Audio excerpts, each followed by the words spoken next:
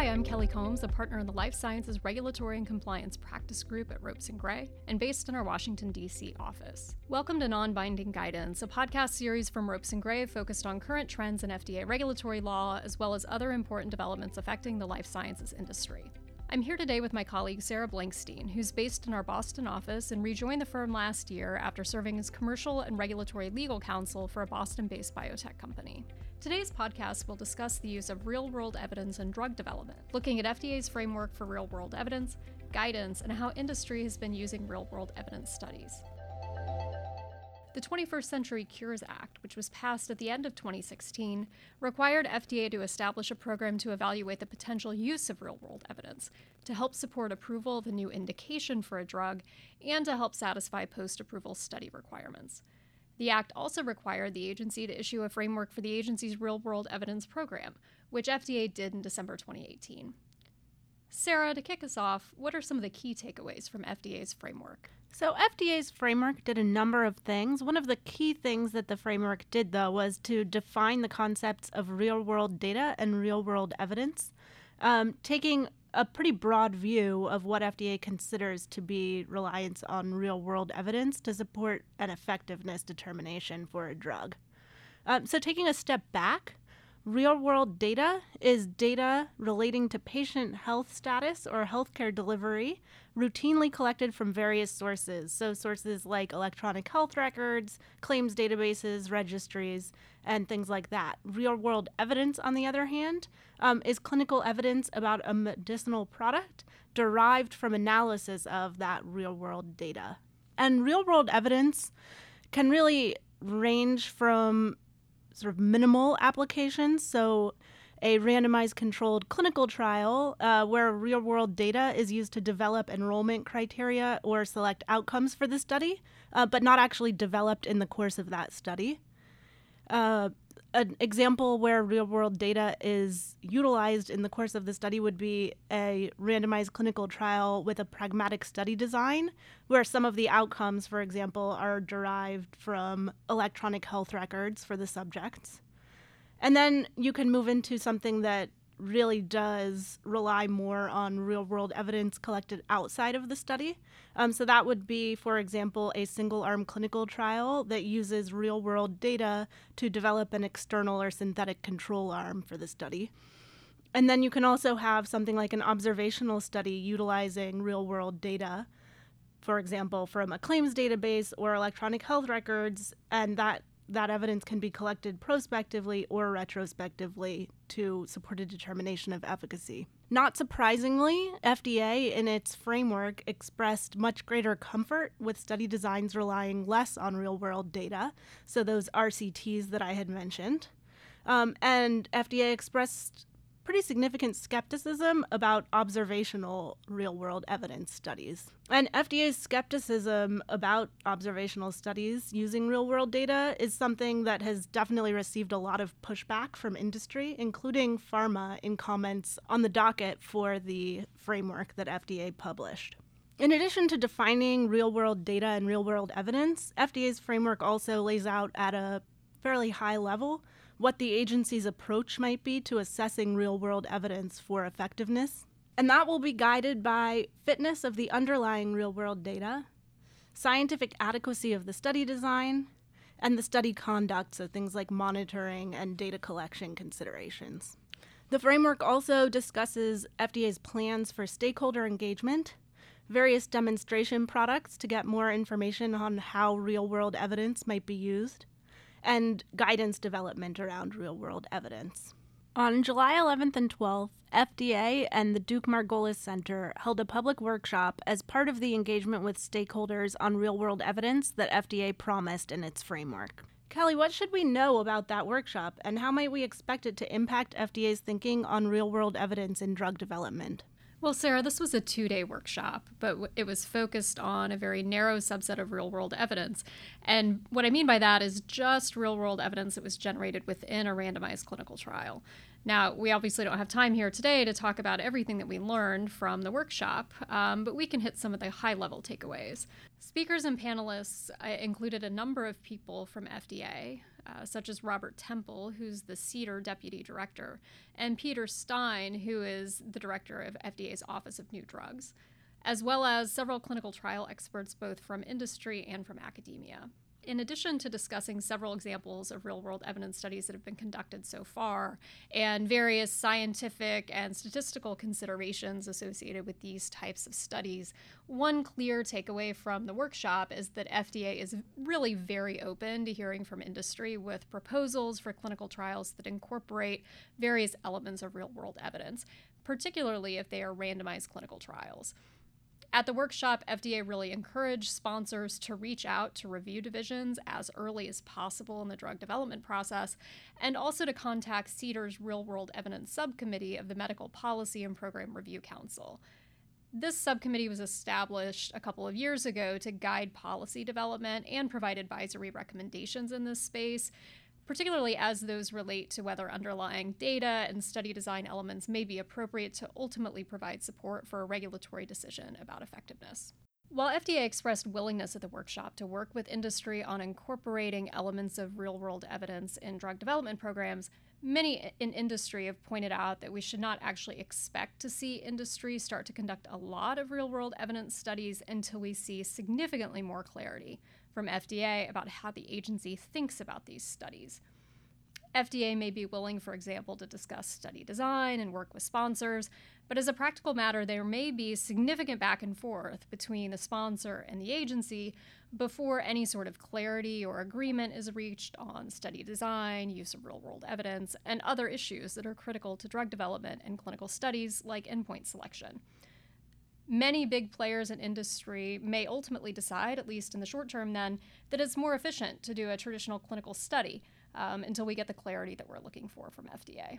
At this point, we haven't seen a significant number of products approved or supplemental approvals involving the use of real-world evidence, but we have seen some. And here, Sarah, I'd really be interested in your perspective in some of the ways we've already seen real-world evidence being incorporated into drug development programs and product approval. That's right, Kelly. Real-world evidence has been used to support several drug approvals, though the number is certainly still limited. And we've seen that in a few different ways. So I would bucket it into three categories. The first is using real-world evidence for safety signal evaluation, either pre or post-approval. And then on the efficacy side, we've seen real-world evidence being used to develop a synthetic control arm in single-arm clinical trials, both for initial approvals of drugs and also for supplemental approvals. Also on the efficacy side, real-world evidence can be used from observational studies, looking at things like registries and claims databases to support an expanded approval for a drug product. As I mentioned, real-world evidence has been used for safety assessments as part of product applications, and this can either be in post-market studies to further assess safety signals or pre-market assessments of a safety signal that's seen in a clinical trial. Amgen, for example, used its Decode Genetics database, which includes the healthcare records of the entire population of Iceland, to assess a cardiovascular safety signal for its osteoporosis drug Evenity that was seen in one of its phase 3 clinical trials. FDA has, of course, been doing a lot of its own work using real-world evidence on the safety side, using its Sentinel database, and is generally more comfortable with the use of real-world evidence in safety assessments than in efficacy. On the efficacy side, as I mentioned, a number of drugs have been approved that have used real-world evidence to develop a synthetic control arm. And this has really been limited to ultra-rare diseases and oncology indications to date, but we have seen a number of products approved in this way. FDA highlighted Amgen's Blincyto approval in its real-world evidence framework, noting that the oncology drug initially received accelerated approval based on a single-arm trial, the response rate of which was compared to historical data from EU and US patient records. Further study in a randomized controlled trial was required by FDA in this case to verify the clinical benefit. Another example is Novartis's drug Zolgensma, which was approved in 2019 for spinal muscular atrophy and relied on a natural history study to provide context for the single-arm clinical trial results. Likewise, BioMarin's drug Brineura, approved in 2017 for CLN2, was based on a non-randomized single-arm trial and comparison with patients from an untreated natural history cohort. Both of these drugs, Zolgensma and Brineura, have labeling that discusses the natural history real-world evidence comparator arm. And the last bucket I mentioned was reliance on an observational study to develop real-world evidence in support of a new indication for an already approved drug. This is more unusual than something like synthetic control arms, but we did see a recent approval in April of this year for Pfizer's Ibrance to expand its indication to treat breast cancer in men. That approval was based on data from electronic health records and post-marketing reports of the real-world use of Ibrance in male patients, sourced from 3 different databases: the IQVIA Insurance Database, Flatiron Health's Breast Cancer Database, and the Pfizer Global Safety Database. And Sarah, that's a really interesting point, because in at least some of the examples you've been describing, manufacturers have worked with health technology companies to develop the data sets. Is that a trend that we can expect to continue? I think we can definitely expect that trend to continue.